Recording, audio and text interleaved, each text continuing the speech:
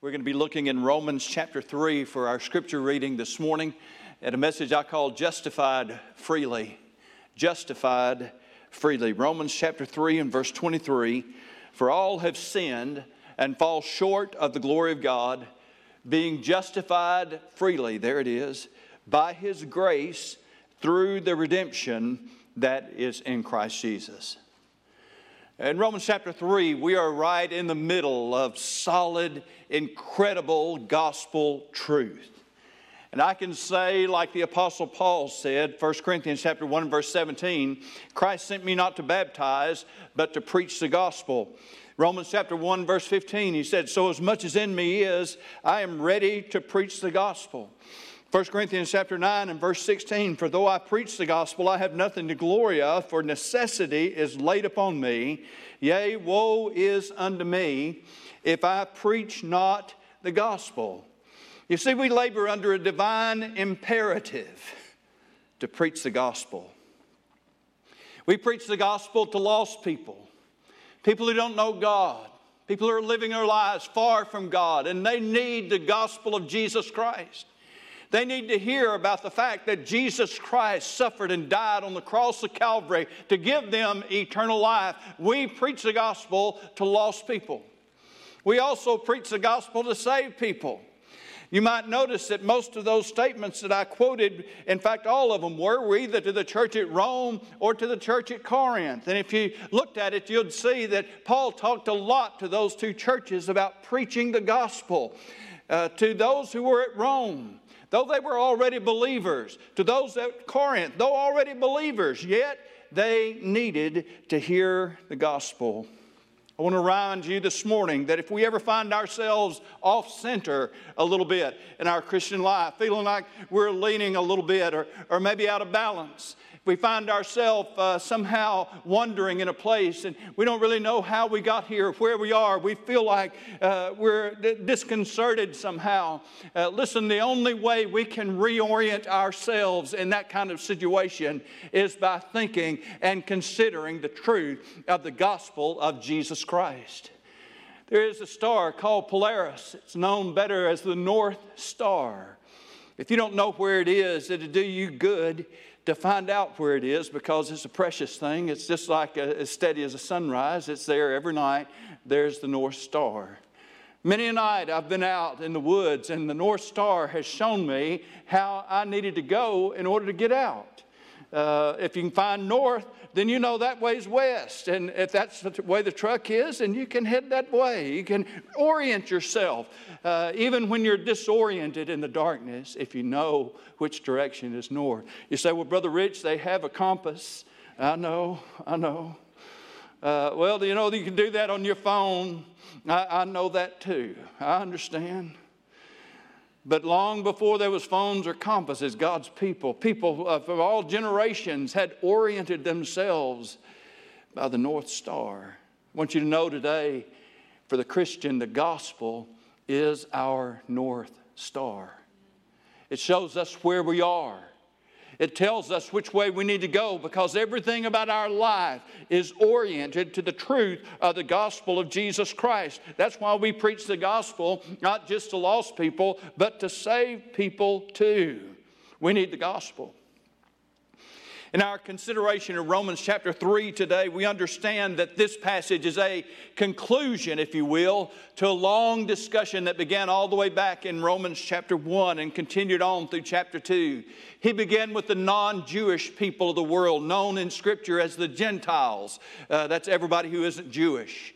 And he speaks of those at a time when they knew God. And he may very well in his mind have been going all the way back to the flood and after the flood, when everybody knew God, because that just was the way it was. Everybody who came out of the ark knew who God was. But more likely it was that Paul was thinking in his mind about how that all of us have some awareness of the reality of God. The Bible says that the heavens declare the glory of God, and the firmament showeth his handiwork. Day after day, out of speech, night after night, it gives knowledge. And Paul brought that exact thing up in Romans chapter 1, and how that sinful man had hit the mute button on the creation. And instead of listening to that message proclaimed by the creation day after day, day and night after night, saying, there is a God. He is all powerful. He is all knowing, because He has made all of these things. Instead of listening to that message, they hit the mute button and changed the glory of God into an image made like unto four-footed beast and even creeping, crawling critters. That's humanity. He moved from there then to the Jews, who, in spite of the fact that they were God's chosen people, in spite of the fact that they had the prophets and the law and all the revelation of God, they too were lost. They were under sin. Therefore, when he looked back over the sinful past of humanity, he goes on in Romans 3:25 to say this, whom God has set forth as a propitiation by His blood through faith to demonstrate His righteousness, because in forbearance God had passed over the sins that were previously committed, to demonstrate at the present time, that was Paul's now, the present time, His righteousness, that He might be the just and the justifier of the one who has faith in Jesus Christ. You see, before Jesus came, God, Paul said, had passed over sins. And that was a word that his Jewish audience would have immediately recognized because it goes back to their highest and holiest day, the day of Passover. It commemorated the time when God was bringing them out of Egyptian bondage, and the sentence of death was passed over all the land, was given to all the land. And yet God gave the promise to His people that they'd take the blood of that lamb and put it over the doorpost. On the side of the door, God says, I'll see the blood and I'll pass over you. That demonstrated that great Old Testament truth of the atonement, the covering, and how that God provided a covering for sin. He passed over sin. And every single one of those blood sacrifices pointed to the work of Jesus Christ. God passed over sin until something happened. And that something had happened in the present time. Paul said, God hath set forth Jesus Christ as the propitiation for our sins. No longer just a Passover, no longer just a covering, but now a propitiation paid in full. So we have this great declaration before us this morning, and that is that we are justified freely by His grace through the redemption that is in Christ Jesus. Do we look at that then as a believer in Christ and say, well, that's a done deal? Do we just turn away from that and say, well, I can go on and live my life? Got that taken care of? That's it. I want us to see this morning that our lives are forever changed. They are forever changed, literally, eternally changed by the fact that Jesus Christ has paid the price for our sins. We don't turn away from that and say, well, that's behind me now. Next thing. No, we never turn away from that. That is always in our hearts and always on our minds because of the incredible love that He has for us and the incredible love we have for Him. We're now a part of God's forever family, and we can have an unbroken and eternal relationship with Him in Jesus Christ. Now that's the what. The what happens. We are justified freely. And what it is. We are justified freely. That's the what. The question is, how? How does that happen? Here we are as guilty of sin as we can be. We are unquestionably, undeniably, irrefutably guilty of sin. Others don't know, but God knows. God knows every lie we ever told. God knows everything that we ever took that didn't belong to us. God knows every lustful thought that we ever had. God knows everything that we've ever done, everything that we've ever thought about doing. Nobody else knows. We may not even can remember them all ourselves, but God does. God does. God knows what we have done. And every sin is against Him and against His holiness. So does God just look at us and say, well, it'll be all right. Can we just look at God and say, my bad? And God say, it's okay. Is that the way it works? God could not just say, well, you're a rotten sinner, but I'm going to declare you sinless and call it good. Paul, you see, has brought up that exact issue when he talks about how God could be both just and the justifier of them that believe on Jesus Christ. If we are unquestionably, undeniably guilty before God of sin, and we are, then how can God be a holy God and call us sinless? How can it happen?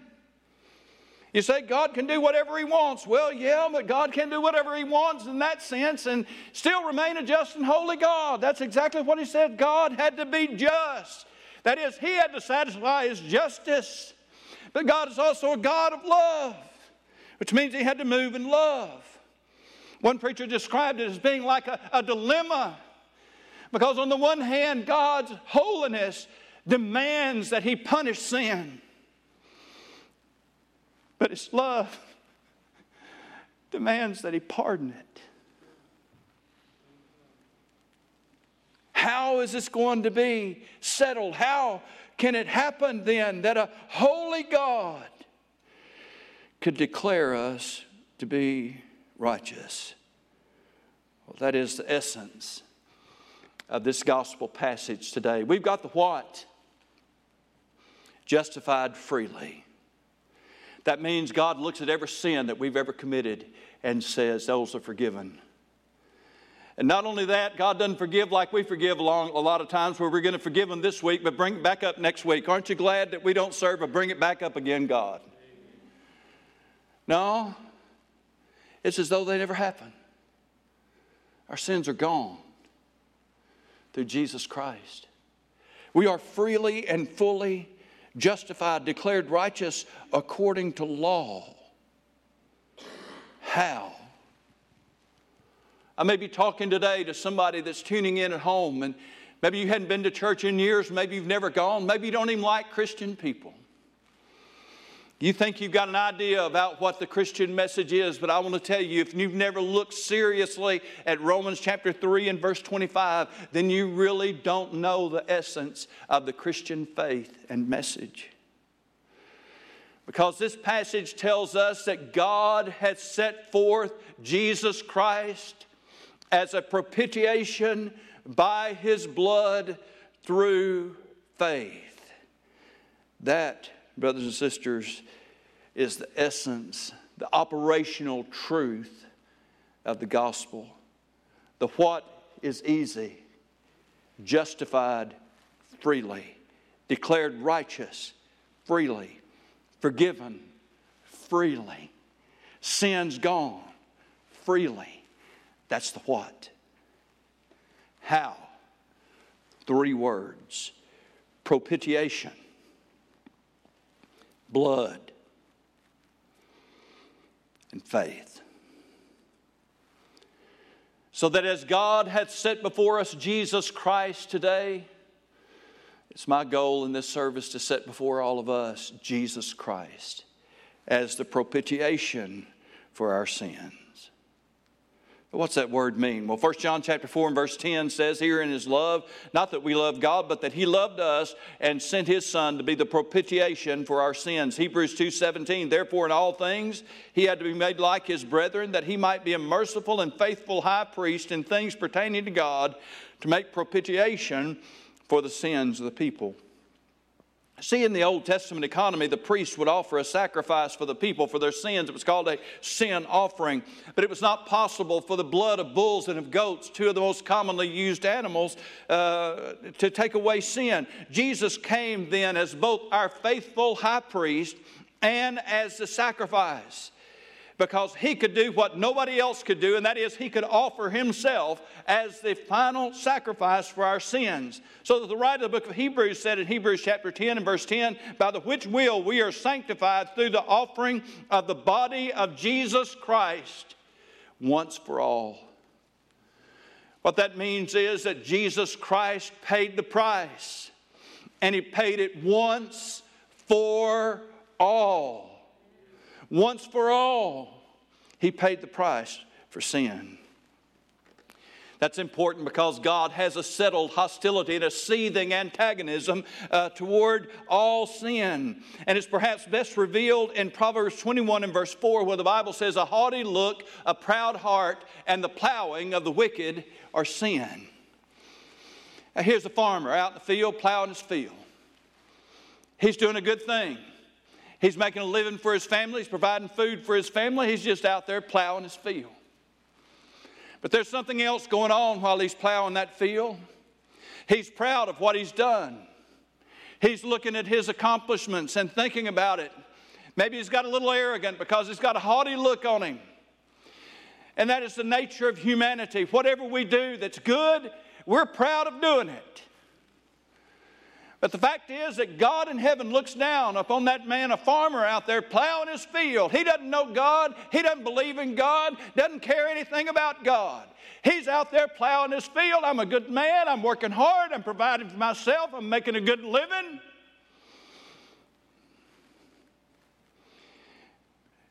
God looks at it all, and all he sees is pride all over it. The prophet says that our righteousnesses are as filthy rags in God's sight. That is, even the good things that we try to do in order to make ourselves look better or to help ourselves, if we're trying to fix ourselves or make ourselves right, God sees all of those things as sinful. We mess it up with our pride. Our pride. What I'm trying to tell you this morning is that we have all sinned against God, and there is nothing that we can do, no matter how we try to do it, no matter how right we try to be. And you can put anything in there. You can put the truck driving of the wicked is a sin against God. The teaching of the wicked is a sin against God.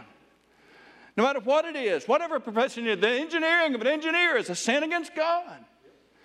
Anything that we are doing to try to say to ourselves, I'm a good person, I'm living a good life, I'm providing for my family, I'm a good man, I have done it my way, I'm a good woman, I have done it myself, I don't need God.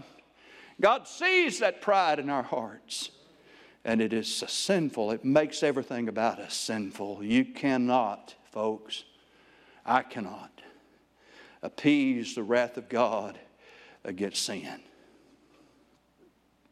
I've got good news for you today, and that is that Jesus Christ, that bloody spectacle of the gospel, the truth that Jesus Christ died on Calvary, that person, Jesus Christ's sin, has been set forth as a propitiation of our sins, and that means that between your sins and a holy and righteous God stands Jesus Christ as our Savior and our substitute. That's the propitiation part. Then notice his blood. Verse 25, whom God set forth as a propitiation by his blood. You know, the creation of the heavens and the earth and all the universe was accomplished by the word of God. Hebrews 11:3, through faith we understand that the worlds were framed by the word of God. God didn't even work up a sweat in the creation. He just said, let there be light. There it was. Well, didn't even work up a sweat. But in this matter of redemption, it was not just a matter of God speaking and saying it was done. It was not just somebody says, well, you mean God just says I'm all right and my sins are forgiven and every sin is wiped away and my guilt is gone and I'm forever his child because God said it. If you're thinking that, you've got a wrong view of the gospel. God created the universe by speaking it, but the gospel required the blood of Jesus Christ. The forgiveness of your sin and mine required the shedding of blood. In fact, God has never had any way of dealing with sin except by the blood, and that's what Hebrews 9:22 says. Without the shedding of blood, there is no remission. Go all the way back to the Garden of Eden when man was plunged into sin, and there they were putting fig leaves together to cover themselves. But God stepped in and killed an animal and provided them with that bloody skin and that covering, the shedding of blood. In the first worship service that is recorded for us in the Bible, Abel brought an offering of the flock, a lamb that was slain, while Cain brought the fruit of the ground, his potatoes and tomatoes, and He probably had English peas in there, I figure. I don't like English peas. That's why I said that. I could understand it if God rejected his English peas. The fact is, God rejected all of it. Why? Because it was the fruit of his own works. God had never had any plan from the very beginning for dealing with the sin of man but the shedding blood. Let me give you a few passages of Scripture. I could give you 100. This is just a few. Romans 5:9. Much more then, being now justified by his blood, we shall be saved from wrath through him. Ephesians 1:7. In whom we have redemption through his blood, the forgiveness of sins. Colossians 1:14. In whom we have redemption through his blood, even the forgiveness of sins. Ephesians 2:13. But now in Christ Jesus, you who sometimes were far off were made nigh by the blood of Christ. 1 Peter 1:19, but with the precious blood of Christ, Peter had said, you are not redeemed with corruptible things, such as silver and gold, received by your vain tradition from your fathers, but with the precious blood of Christ, as of a lamb without blemish and without spot. Revelation chapter 12 and verse 11, the song of the redeemed, they overcame him by the blood of the Lamb. The blood. In a practical sense, we must all admit that we've sinned. We've sinned before we're saved. We were saved, and we've sinned after we were saved. Every lie, every lust, every evil thought, every evil deed, all of them are there. And one day you and I are going to stand before a holy and righteous God. Our sins are without question. They are indisputable. They are indefensible. We have sinned. Remember, Jesus told us that there's an account, a record made of every idle word that we've spoken. How much more do you think there's a record of every evil deed and thought? And our sins are real. But thank God, Jesus our Savior, when we stand before God, will be standing there with us. He stands there as our faithful high priest who ever lives to make intercession for us. He stands there then with his hands and feet and his side and his back and on his head. They're the remnants of our redemption. Because when he went to the cross, we went with him. You went, and you went, and you went, and you went. And the old hymn that asked, were you there when they crucified my Lord? Yes, you were there, and so was I. Paul said, I am crucified with Christ. And nevertheless, I live, yet not I, but Christ lives with me. And the blood of Jesus Christ, his Son, then cleanses us from all sin. God has set forth Jesus to be the propitiation for our sins. It is important for you and I as believers to remember that God did not just say, I'm going to forgive you. He did not just say, your sins are gone. There's more to it than that. Yes, you are forgiven. Yes, your sins are gone. But we need to understand that God put Jesus before us, set him forth as the propitiation, the one who paid the price. And the price was his blood and suffering on Calvary. Without the shedding of blood, there's no remission. But now, Paul says, he has set forth him, Jesus Christ, as a propitiation by his blood through faith. You see, we're asking.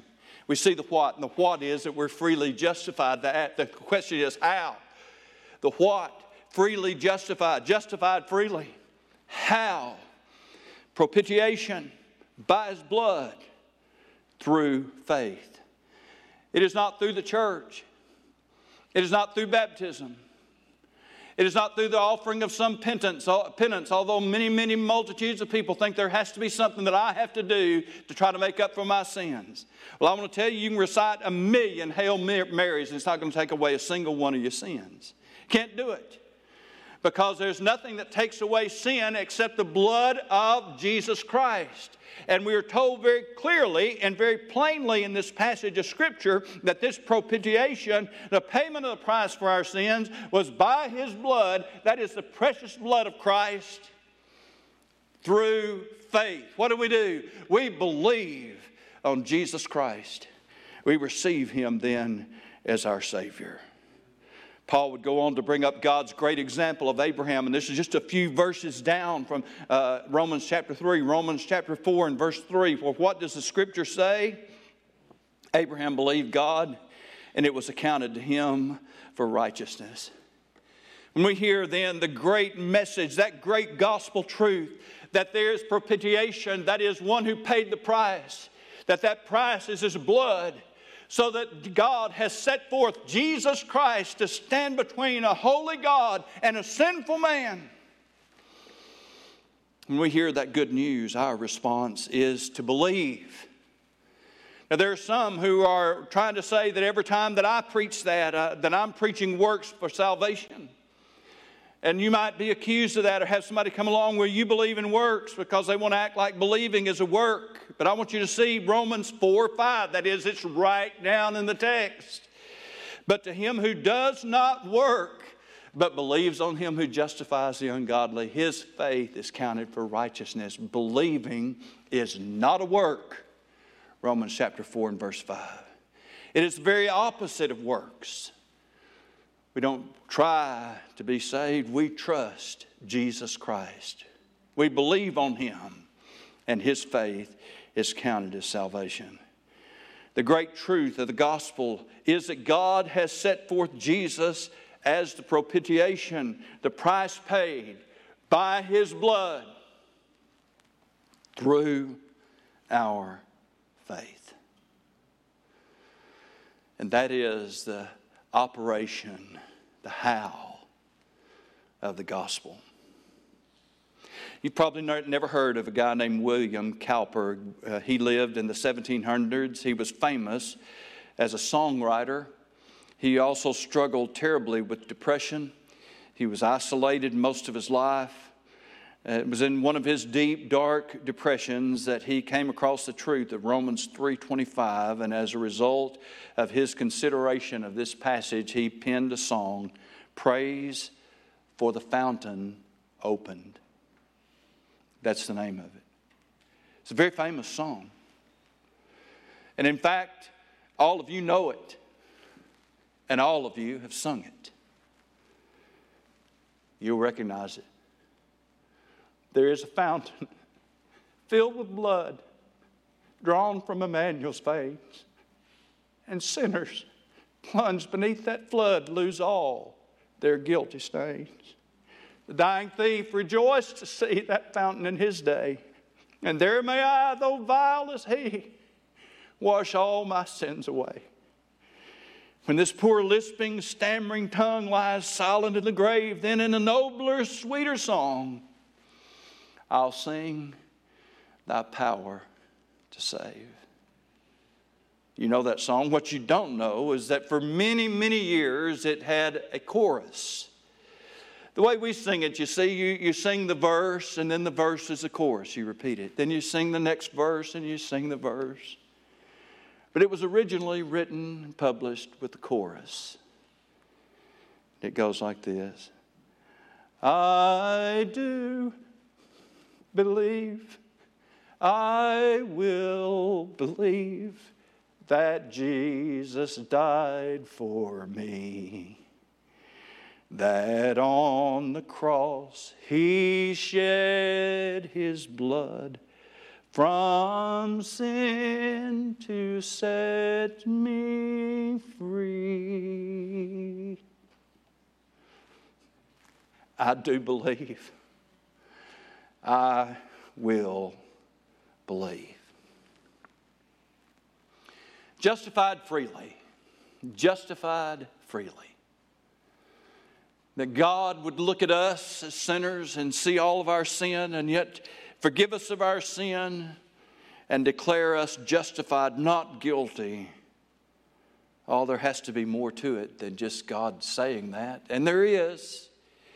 So that God would be both just and the justifier of them that believe.